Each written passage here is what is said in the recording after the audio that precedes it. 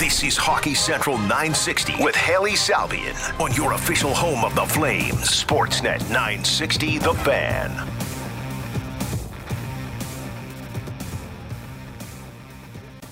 All right, for the last time this week, welcome into Hockey Central 960 here on Sportsnet 960 The Fan. Haley Salvian here with you for the next hour. Pat Steinberg from Flames Talk and Sportsnet 960 The Fan is going to join us off the top of the hour as he does every week, once a week. It's the Pat Chats Friday edition. And then later in the show, we're going to talk to a friend of the show. We can call him that now, Corey Lavalette. He covers the Carolina Hurricanes for The Athletic and for the North State Journal. He's going to join us to talk about the Canes because they punched their ticket to the conference final, the first team to do so. They beat the New Jersey Devils last night. So that means Devils eliminated from playoff contention. They were a fun team to watch this season. Jack Hughes is a superstar, and their window of contention is wide open. There's a lot of optimism to be had. If you're a New Jersey Devils fan, nobody wants moral victories this time of year, but losing in the second round to Carolina isn't that bad for a young team that was in the basement of the league last year and for multiple years. They've got young players who aren't even on this roster yet. I mean, Luke Hughes barely played. Simon Nemec. Guys are up and coming. Guys are still growing. Lots to like for the New Jersey Devils. Also, what a horrible way to end that game last night. Power play goal and a puck over the glass penalty. It's by the book, I know. I'm not saying, like, what a bad call or what a stupid penalty. It's just, that's a tough one. It was a fun series. That game last night specifically was really fun. 3-3 into overtime. And yeah, for that game to end, for the Devils season to end on a puck over the glass call is a tough one. The Canes, meanwhile, they're going to play the winner of the Toronto-Florida series. We could have an answer to whoever wins that series tonight as Toronto's taking on the Panthers in Game 5 in Toronto tonight. The Leafs avoided elimination in Game 4, but the Panthers, of course, get another chance to end the series this evening. It's pretty much the same game notes as last time. Listen to the show from a couple days ago if you want. That's on demand wherever you get your podcasts. Apple, Spotify, Google, Amazon, etc. That's Hockey Central 960. I guess as a refresher, they need Joseph Woll to play better. Not play better, play well. He was very good in the first game. I don't know why I just said better. They need him to play well, which he has done when he's been tapped.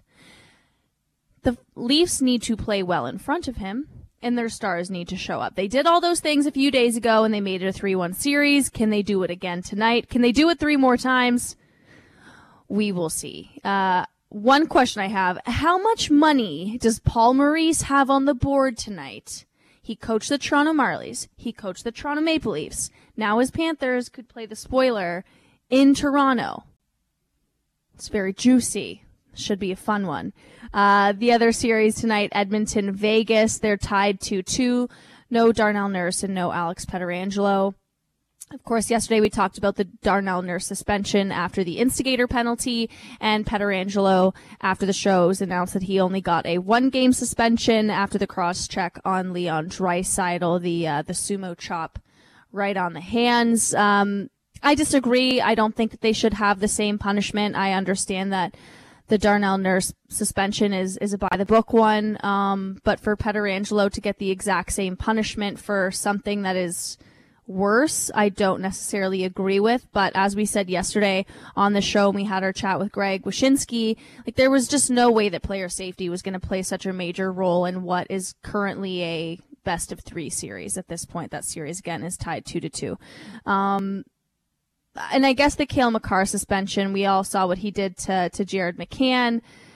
He only got 1 game, so maybe that's the, that's what's the Department of Player Safety are going to look back on and say, okay, well, that's the precedent that we set. Elite defenders who do something bad, 1 game. I'll be excited to see what happens in this game tonight. I thought the Oilers played a excellent 5-on-5 game in Game 4. Their power play is excellent, but I think the question about Edmonton has been, can they outplay Vegas when they're at even strength? And they did that.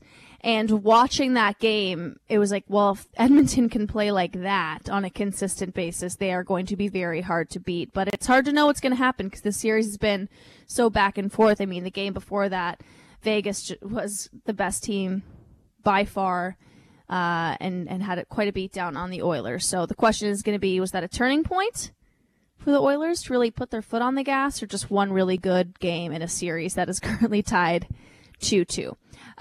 So with that, we're going to go to the Atlas Pizza Guest Hotline because I believe we have Pat Steinberg on the line. He's the host of Flames Talk on Sportsnet 960. He joins us now for our weekly Pat Chat. Pat, what's up? Not much. How we doing?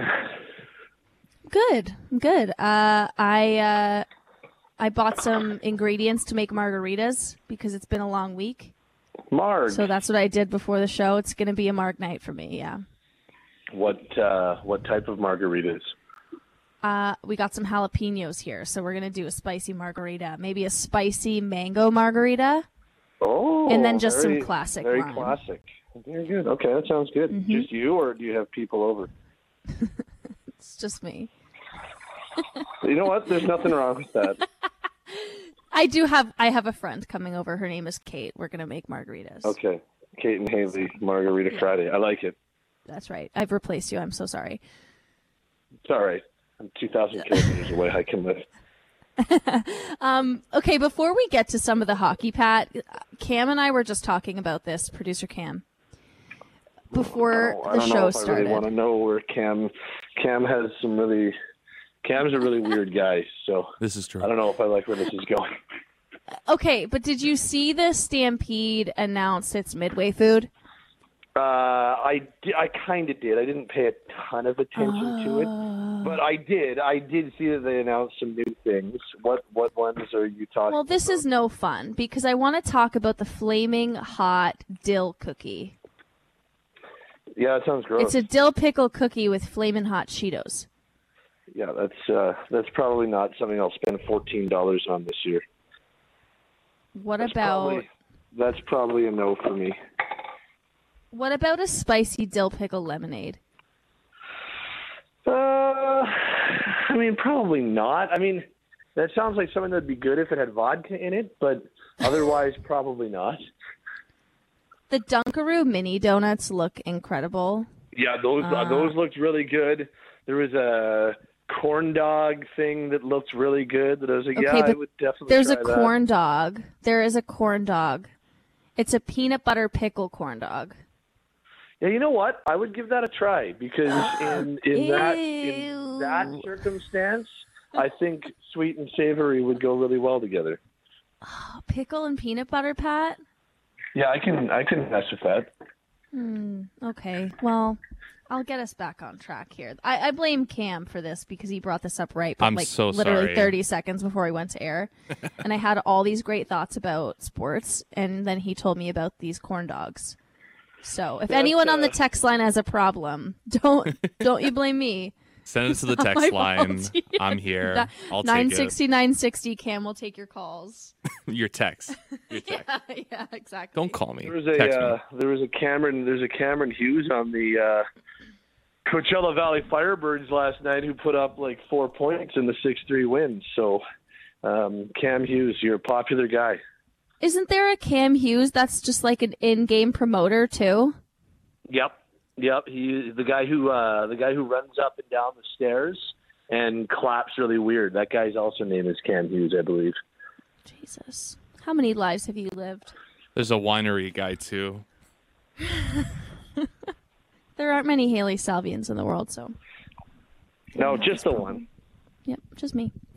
Who's your Stanley Cup pick right now, Pat? We were just talking about. Well, I was just talking to myself about Edmonton and Vegas. Obviously, the Toronto-Florida series could end tonight. Carolina's already punched their ticket to the conference final.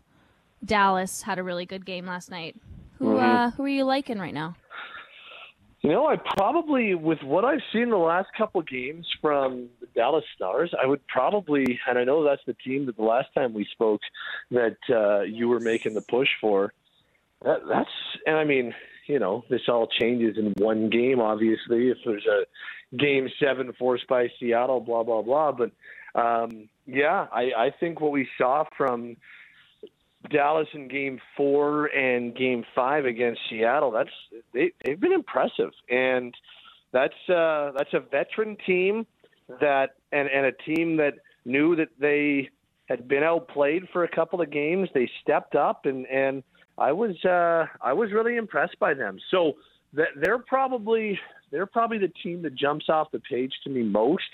And that maybe is a little disrespectful to the only team through to the Final Four so far in Carolina, but I don't know. I just wonder when Carolina's injuries do start to catch up. But the fact that they're here to begin with is impressive with the names that they're without. But that in and of itself is a pretty ridiculous feat that they've been able to pull off. But I just wonder when that catches up to them a little bit more. And so I worry a little bit about them going into whether it's Florida or Toronto who they play. I'm not so much worried there. I'm more worried about when if they get past that series, when they go up against a Western Conference opponent. So I think Dallas is my odds-on favorite right now, but it's not like I'm super emphatic about that. Like, it is wide open right now, and so if you're a Vegas hater, because I know there's lots of Vegas haters out there, that's not very encouraging. If you're a Flames fan and want anybody but the Oilers, that's not very encouraging. Like right now, other than Toronto, because they're on the ropes like they are, I mean, you don't have to squint to make a really good argument for any one of the teams still going to win the Stanley Cup, which I guess is a good thing because it means that there's lots of intrigue, but at the same time, a little bit too much exposure for my liking for the Oilers to go deep and win the Stanley Cup. I don't know if I like that very much. Feeling uncomfortable with that, yeah?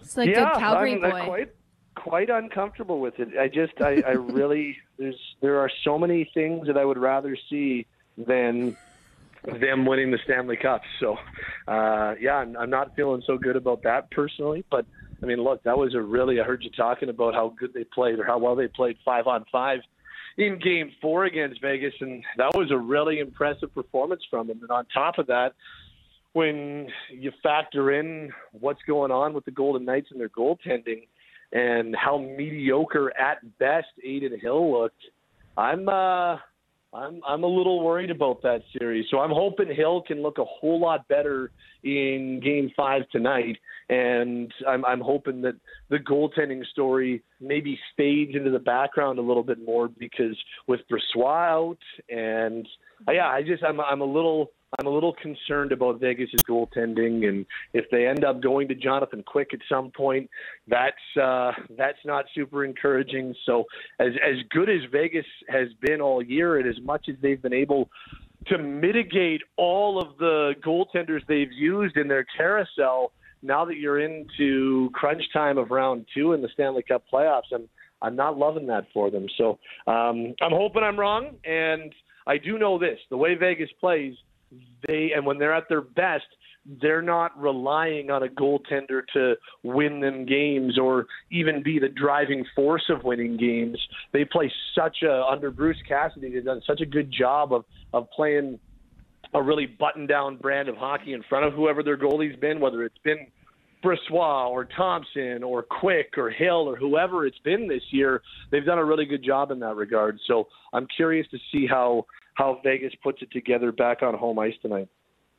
Yeah, and I think it's interesting because as good as Edmonton looked in Game 4, I mean, it was all Vegas. In Game 3, They won that 1-5-1. The previous game was a 5-1 Oilers victory. That series, more specifically, it's just blowout, blowout, blowout. And that's kind of been the theme of the second round. First round's always the best round for me. But the second round of the playoffs, I think the Leafs-Panthers series has been pretty tight. Those are close games. New Jersey, Carolina was pretty tight. It just only went 5 games. Well, I mean, there was like an 8-4 game, though. Like last night was tight. That one went to overtime, 3-3 going into OT. But like those games were pretty wide open too. And the Dallas games, those have been wide open. Like first round's always the best for me. In this second round, the goal scoring is fun, and there's been some fun goals. There's been so much pace and a ton of highlights, but I'm almost like, kind of want to sweat a little. I want to feel a little bit nervous. I don't want to just smash the over on everything. Like, give me a little bit of drama here. Just a little bit more. Yeah, that's fair. And I think we're going to get, regardless, I mean, one of Vegas or Edmonton being in the conference finals, I think lots of people would have had that on their bingo cards. But and I guess the Western Conference was so wide open. But with the East, knowing what Carolina's injuries were coming into the playoffs, knowing that Tampa Bay and Boston existed on the eastern side of things, and Toronto beat Tampa Bay, the fact that we're most likely looking at an old Southeast Division showdown between Carolina and Florida in the Eastern Conference Final that's your big shock. So that's been kind of the biggest intrigue. I'm curious to see if Toronto can push it to Game 6 or not, but that's obviously your biggest surprise as to who the two teams most likely representing the East and the Eastern Conference Final are going to be. And in the West, I mean, if Seattle's able to pull it out and get to a Western Conference Final, that'll be a massive shock. But if it's Dallas, Edmonton, or Dallas, Vegas, I think those ones are a little less surprising, just because of how much parity and how little separated teams in the Western Conference this year.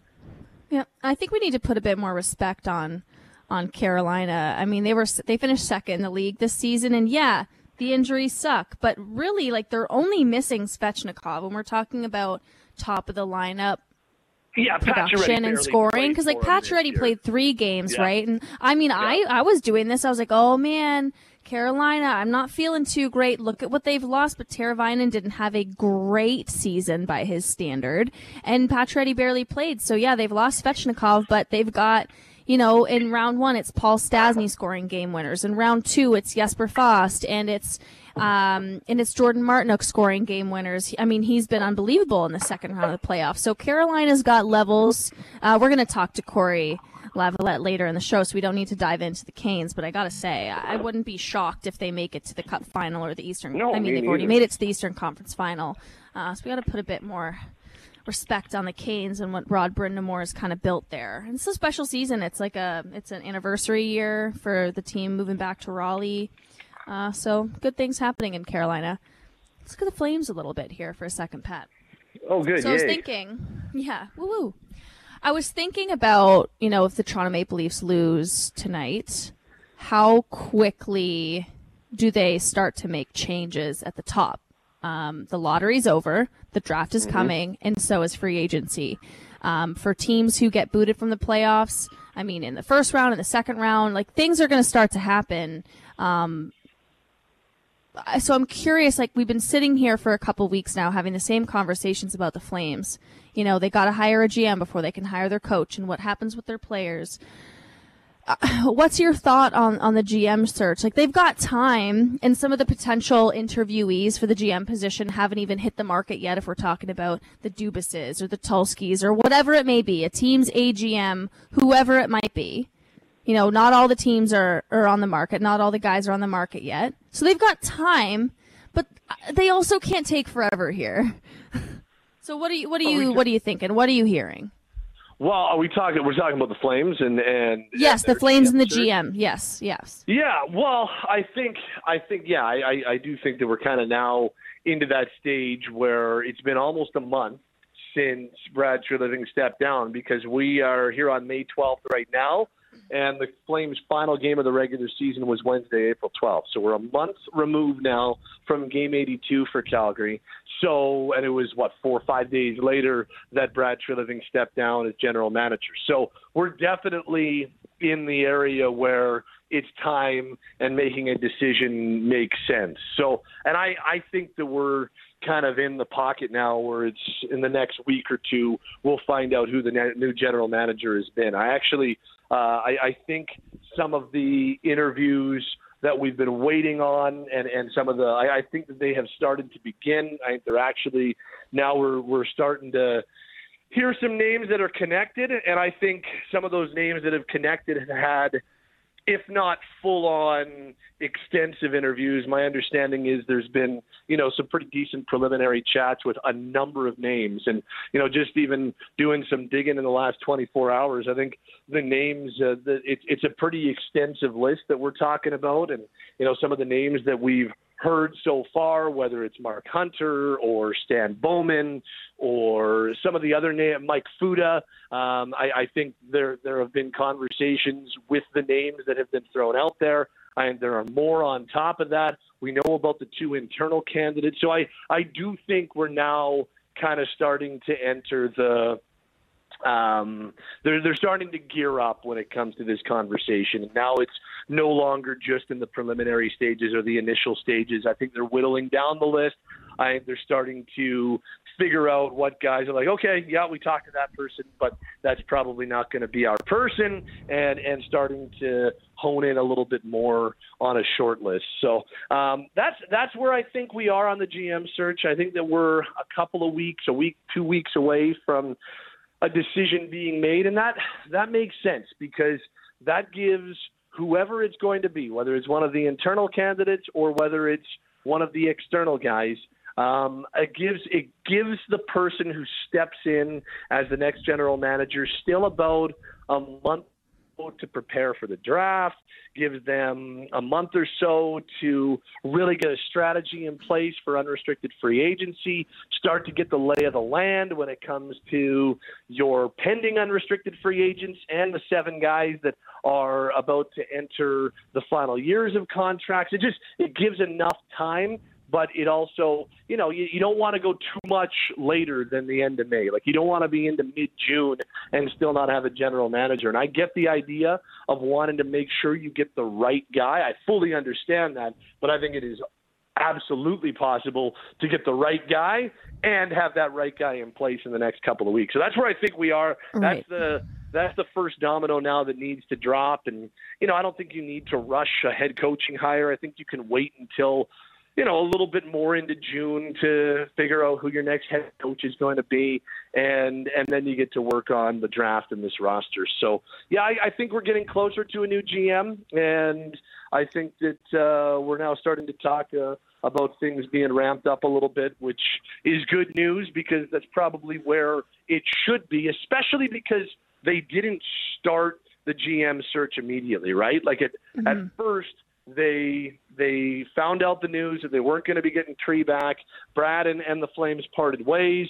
So from there, they had to figure out what the heck was going to happen with Darryl Sutter. And Don Maloney wasn't really even prioritizing the GM search at that time because they were really digging deep on what they were going to do with the head coach and the situation there.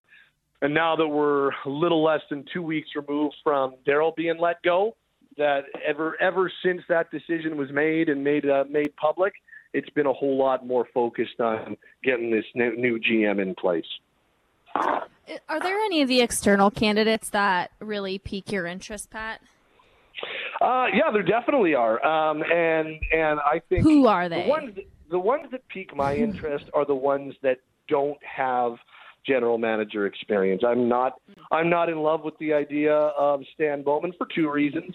The off the ice stuff and all of what comes along with that. I just don't like it. I don't think it's a good look to have your hire reinstated by the NHL. And I think there are other guys that you don't have to go down that road with. There are other guys who don't have that type of stuff attached to them. And we're talking about pretty serious things and covering things up that didn't need to be covered up, so on and so forth. Yeah, I do not like the idea of Stan Bowman at all as the GM, but it sounds like he is a viable candidate, at least in Calgary's eyes. But it's not just that. I also did not love the way, just from a straight-up hockey standpoint, you take the sexual assault cover-up stuff out of it and talk only about the hockey side of it. I didn't love the way that Bowman went about his business in the final 3 or 4 years in Chicago. So I don't love the idea of the experienced guy, the name guy. If you're going external, I like the idea of Tulsky. I like the idea of Rich Peverly in Dallas, a name that continues to be really interesting to me. I don't know if he's on Calgary's radar or not, but and I know that it makes Flames fans upset because he's a former Oiler, but Sean Horkoff in Detroit fascinates me because that's a guy that is learning under kind of the gold standard of general managers. I mean, look, Steve Yzerman's the guy that you want to have tutoring your next guy. And so I really like that idea as well. So Peverley, Horkoff, Tulsky, those are three external names that jump out to me. Kyle Dubas, if he becomes available, I think you have to make him a strong consideration. Yeah, you got to give that guy a call. You do, and I am still not convinced, even if Toronto bows out tonight or whenever this series comes to an end, that it doesn't go Toronto's way. I still think there's a good chance they retain Dubas. I really do. But if they don't, I think the Flames have to be looking at him as well. I still believe internal's the way to go. That's my opinion. I think that this is a really good time to go with the guy that they've been grooming for the last 10-plus years in Craig Conroy, and I think now's the time to not rock the boat too much after what happened last summer. That's only me. I don't make the decisions in terms of internal, external, whatever. And so if they do decide to go external, then those are some of the names that jump out to me.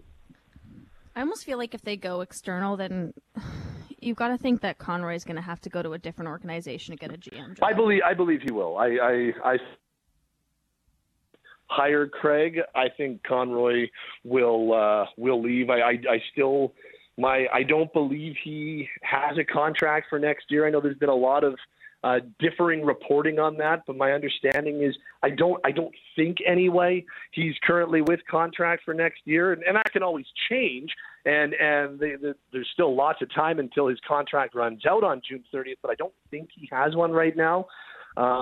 So yeah, I think there's a good chance that he and you couldn't blame him if he did. That's 12 plus years in management. That's 2 decades in the city, and if it's not going to happen now for him, when's it going to happen? So I think he's a great candidate. I really do, and I think there'd be a lot of positive if they went down that road. If they decide, and that's the road that I would be going down. But if they don't, then I think that he probably very strongly considers walking away.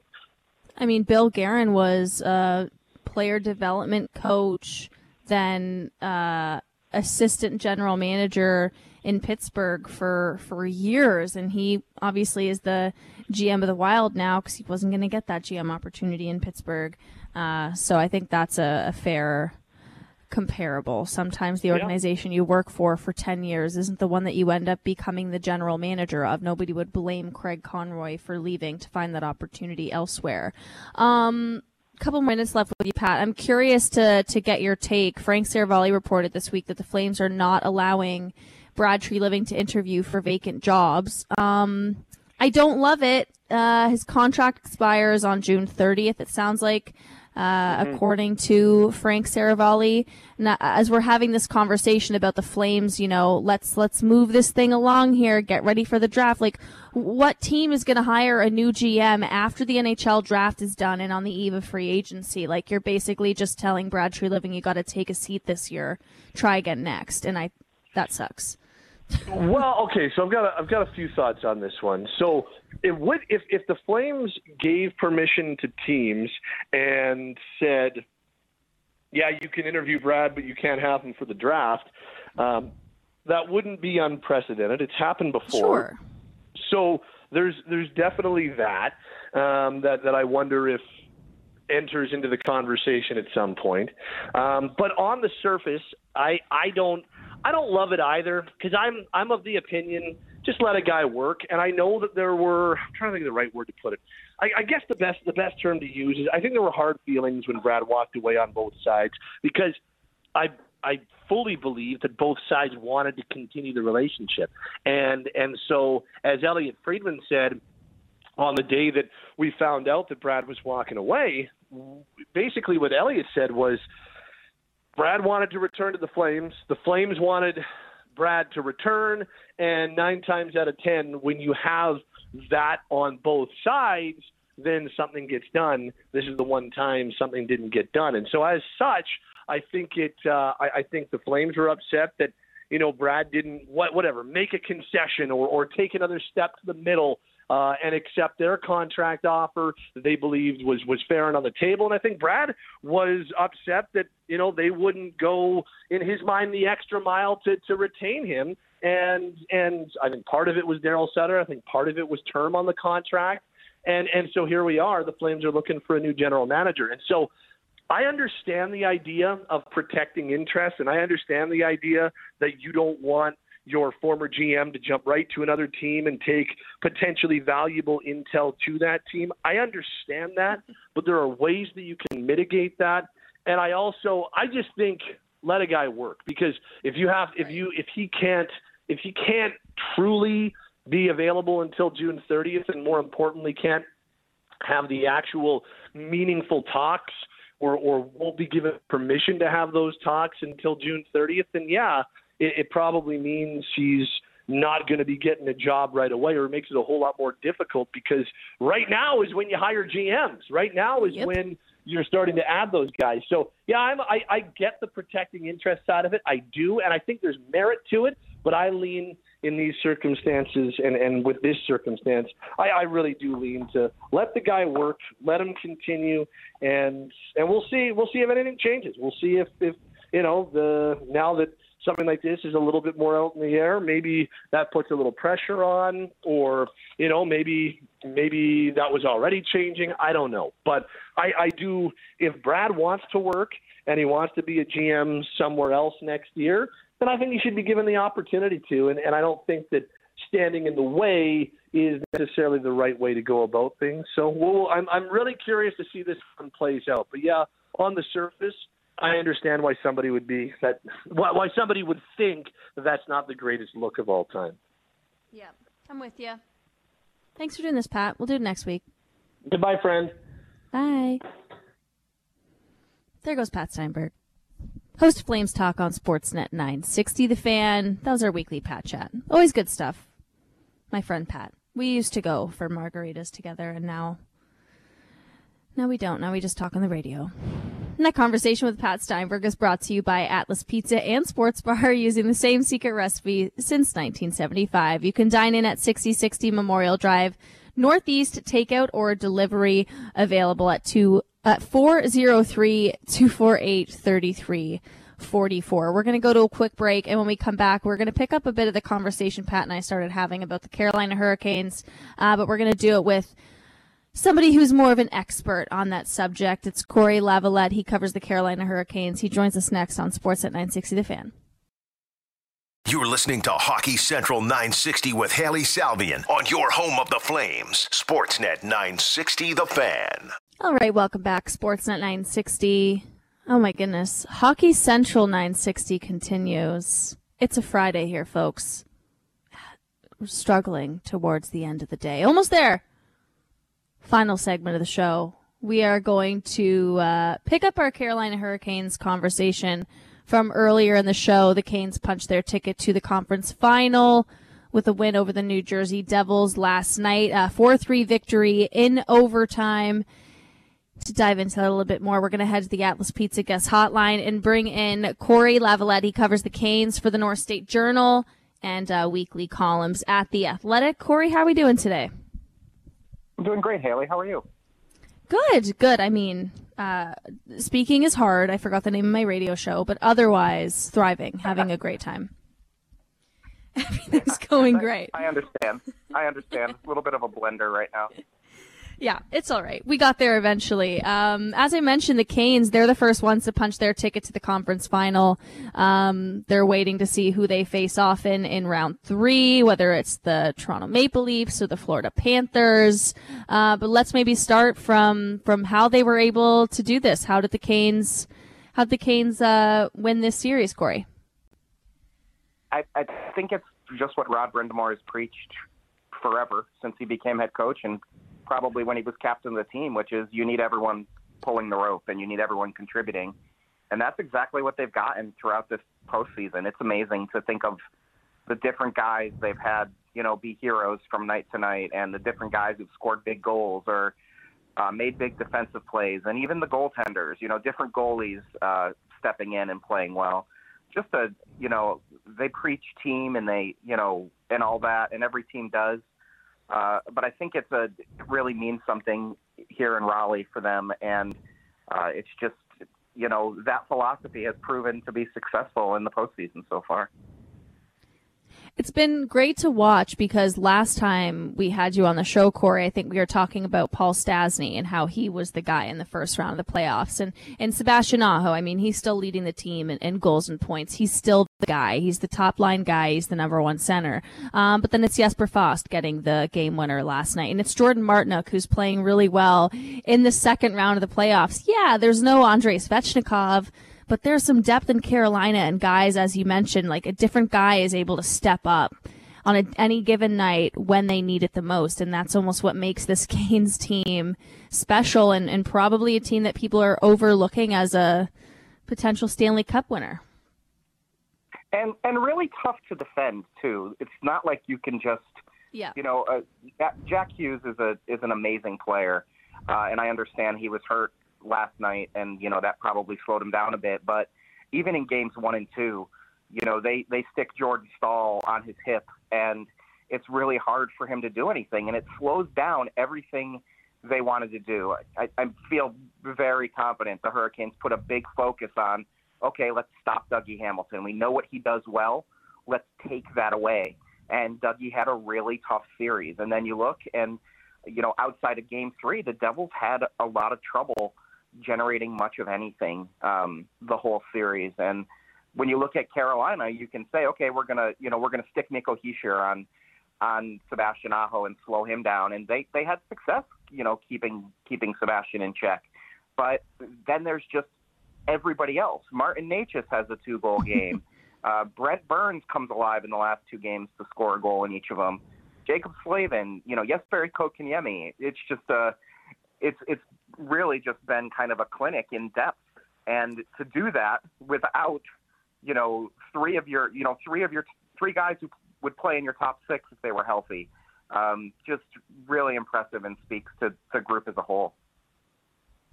Do you think people are making too much of those injuries? And I say this as somebody who made too much of those injuries at a point in time heading into the playoffs. Is like, oh God, they needed to add goal scoring, not lose it. Oh boy, I'm worried. And so far, I'm not feeling too bad anymore. I don't think it can be overstated. I think it speaks more to, the commitment this group has to playing their system. They play different than pretty much any team in the league. There aren't too many teams that are doing what the Hurricanes do. It's a zone entry league, and the Hurricanes are dumping chasing on everyone and just forechecking the hell out of everybody. And, it allows for you to have some interchangeable parts. As long as guys buy in, I think, you can have success. Now, would you like to have Andrei Svechnikov taking some shots from, between the hash marks rather than someone else? Probably. But, it really, it all comes down to work ethic for them. And then, the scoring is coming right now, but it hasn't been sacrificed. It hasn't sacrificed their defense at all. They're still outside of that 8-4 game, that blip on the radar. They're allowing 2 goals a game in the playoffs. I mean, exactly 2 goals a game. So, they're getting offense right now, but even if their offense did dry up a little bit as it has in the past, the defensive side of things, the goaltending has been so good that it's going to make them a really, really tough out no matter who's next. So that's one thing I'm curious, without disrespecting Freddie Anderson, because he did go in and play a really good game last night. I mean, 26 saves on 27 shots at even strength, 27 saves on 29 shots overall, and .931 save percentage. It's great, but I feel like with Carolina, and it's been this way for years, it hasn't always mattered who's in net for the Carolina Hurricanes because the system that they play allows their goalies to thrive. Of course, you need Freddie Anderson to make the timely saves, but the system in front of him makes it easier for him to not have to be diving all over the place, making high danger stops. Well, I just remember the panic here when, they had 3 goalies and they just flushed them all out. They had Peter Mrazek, they had James Reimer, and of course they had Alex Nedeljkovic. And they looked at those 3 guys and they said, there's an upgrade to be had here. And, Freddie has taken a lot of grief as if he's not a playoff goalie. But, outside of a couple performances in Toronto, he's actually been a totally decent playoff goalie, even good. And, Antti Ranta, same thing. If he can be healthy, he's had stretches in his career, particularly, this season, obviously, but also that one season in Arizona where he was a dominant goalie. And, to your point, it's totally true. It's almost like, why would you spend $10 million on a goalie when we feel, as an organization, we feel like, well, we're going to put our goalies in the best position to succeed. And now you look and they've got a guy signed for 4 years at $2 million in Pyotr Kochetkov that might be the most talented of the three of them. Now there's some polishing to be done, but it's like they already have the next man up ready to go. And, they've embraced a rotation, which is something that some teams have been reluctant to do. We saw Boston maybe wait a game or two too long to do that. And, and now they're going to get a bunch of rest again. They ran Ranta for 5 games in the first round. Now they've run Anderson for 6 straight, and now they're going to have a nice long rest and come back, and both guys will be fresh, and you can make your decisions on a nightly basis. It's really impressive what they've done, and how they just expect their goalies to, give them a chance is the way Rod puts it. Just give us a chance to win, and we'll take care of the rest. Not many $10 million goalies left in the playoffs. I mean, Sergei Bobrovsky is the $10 million goalie that is left in the postseason right now. But, I mean, Connor Hellebuck's out. I mean, no Markstrom, no Shesterkin, no Allmark. So it looks like the Canes are doing all right with Freddie Anderson clicking along at $4.5 million, I think, is his contract right now. Not too bad. Yeah. Not bad. Jordan Martinook, I want to circle back to him. He was put on waivers in October for cap-related reasons. Not a single team took him. He clears waivers. He's on the Canes. He's playing excellent in the second round. He just showing 31 teams that they made a mistake earlier in the year, or what? Yeah, I mean, I think the biggest thing for him, and I talked to him at length about this, is he spent the offseason kind of reshaping how he could be ready for the season. And that's not to say he wasn't the kind of guy who came into camp prepared each year, but he's battled injuries so much. And this year he's healthy, and you can just see it in that extra half a step he has. He's suddenly one of the faster guys on the ice every single night. He's as Jordan Stahl told me, he's tenacious. He never changes what he's doing, which is he's going to forecheck hard. He's going to battle for every puck. Doesn't have the greatest hands in the world, and he knows that. But, everybody gets rolling sometimes. And when you get rolling and pucks start going in for you, and then, you add into that you're a constant work ethic guy, which is what he is, you're going to go on runs like this. And it's just been, really impressive. And, he had a tough few years. He talked about, how it was really tough on him, especially when they were in the playoffs a few years ago and he was hurt and trying to play through it. He said, I'd come home and I'd go into my closet and cry. I was in so much pain because he said the muscle was ripped off the bone on his pelvis and he's playing through it. Ew. And yeah, I know, right?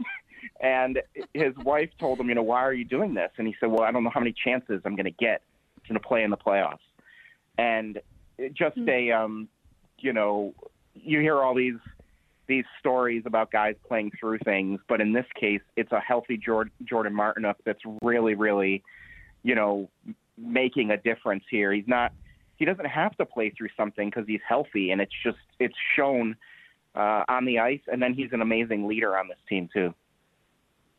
I know you already talked a bit about the buy-in that this team has and the systems that Rod Brind'Amour has them playing, but I want to drill in a little bit more here just on the Rod Brind'Amour impact, because I don't think that is something that can be overstated. I've talked to guys who played in Carolina. It's like, guys would run through a wall for Rod Brind'Amour. The impact that coach has on his team is something that's really special to see. I mean, I interviewed him once, and at the end I was like, God damn it, I get it now. Like, I know why everybody loves this guy. I mean, he yelled at me at one point.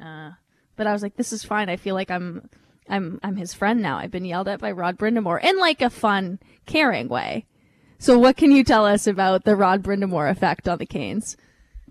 I had that same moment with him when I interviewed him about Jordan Martinook early in the year. And, he had gone through waivers.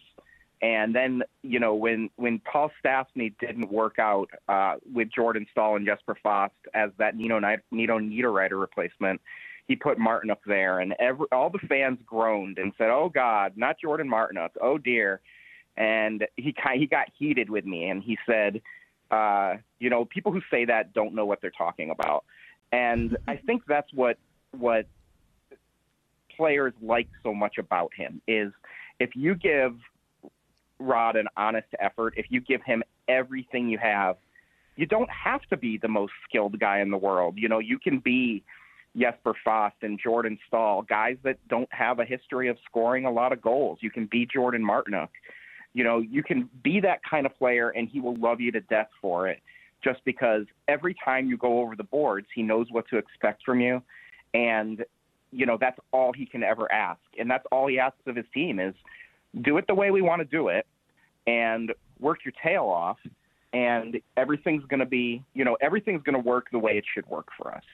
And I think that's what the guys like is they know this is the guy who did it this way, who did it on determination and hard work and work ethic and honesty and all of those things. And then, there's a family atmosphere too. He cares about each of these guys. And, there have been guys who left here and, the Eric Hall thing kind of spun out a little bit during this series because now this is 3 straight years that they faced him. And, that relationship didn't work out here. And I think it, in part was because Eric Hall wasn't as committed to, and he was a guy who was going to be an unrestricted free agent. He wanted opportunity and he wanted, a chance to secure things for his family and all that. And that's not what Rod's about. Like Rod's is basically like, hey, if you do what you're supposed to do here, you're going to get paid. And, maybe you're not going to get paid by us. Maybe you're going to be Dougie Hamilton and you're going to get paid somewhere else. And that's okay. You saw the nice moment he had with Dougie after last night's game. But, I think that's his big thing is just, as long as you play your tail off for me and do it the right way and give me an honest effort, I think he's thrilled. And, that shows in the way the guys respect him.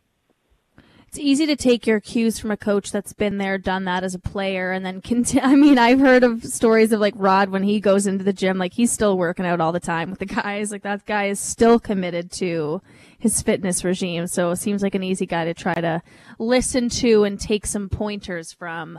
Final question for you, Corey, before we let you go and enjoy the rest of our Fridays here. Florida or Toronto in round 3 is the big question. That's who Carolina is waiting for. I'm so curious to see what a Panthers-Hurricane series could look like given both teams love the forechecking style. Is that the one that you're kind of looking out for as a Canes-Panthers round 3? Well, not only the styles, which I think would be so fun to watch, and I think would make for just amazing hockey, but there's so many storylines. You got all 3 Staal brothers. You've got a few guys who were, who were in Carolina and ended up in Florida, and Lusterinen and Forsling. You've got Paul Krapelka, assistant GM, got his start in front office with the Hurricanes and then moved on to be with Bill Zito. Paul Maurice. I mean, is if Rod Brindamore is quote the coach of the Carolina Hurricanes historically now, but if there's a second guy, it's either Paul Maurice or Peter Laviolette. And there's so many great storylines there, and even their pursuit of Matthew Tkachuk, which I think those were the 2 teams that were right down to the wire to get Matthew Tkachuk. And there's just so much good stuff in there. And obviously a Toronto series comes with everything that goes with Toronto, and it would be, mega hyped and a lot less room in the locker room. I'd have to sharpen my elbows a little bit. But yeah, I think a Florida series would be, exactly what fans want to see. I mean, Sebastian Aho against Alexander Barkov, just over and over again, just so many great subplots to that series. And, you know, I know it's not, quote unquote, the dream of ESPN or TNT or anyone, but whatever. Great for Southeastern hockey. Great for kids to see this. You know, so many kids around here. You know, hockey's exploding here, and so many kids are so excited about the Hurricanes. And we've seen guys come out of Florida now, and it's not going to be long before we see a lot of kids come out of the Triangle and come out of the Carolinas. Well, I'm with you. I'm hoping for the Florida, Carolina, you know, old Southeast Division, Eastern Conference final. That could be a good one. I'm with you. And I don't want you to have to sharpen the elbows for the locker room, because I've been there. I decided I was in Toronto. I was going to go to the away room. I was going to do this one-on-one with Nico Hischier. I had this great idea. Nobody covers the New Jersey Devils. I've got like 3 beat writers. It's going to be great. And oh, yeah, everyone else had the same idea. And I walked out of there feeling like I got hit by a bus because there were so many people trying to get Nico Hischier and Jack Hughes. I was like, damn it. This didn't work out the way that I wanted it to. So I hope for your sake that it is Florida, not Toronto, Corey. Yeah, for sure. And makes for nice off days, too. Totally. More relaxed. Well, way nicer weather, too. I mean, it's pretty nice in Toronto, but thanks for doing this, Corey. Enjoy the rest of your Friday. Yeah, anytime. All right. There goes Corey Lavalette. Covers the Carolina Hurricanes for the North State Journal and The Athletic. The Canes await their round 3 opponent. They could get an answer tonight. Toronto Maple Leafs and the Florida Panthers game 5. The Panthers get another shot at eliminating Toronto from playoff contention. Leafs can try to stay alive once again. The other game on tap is Edmonton versus Vegas. That's all the time we have for today on the show. That's all the time we have for this week here on Hockey Central 960. I'll be back next week, and we can start looking ahead to some of these round 3 matchups as some of these round 2 games and series start to wrap up. Thanks, everyone, for listening. We'll be back next week.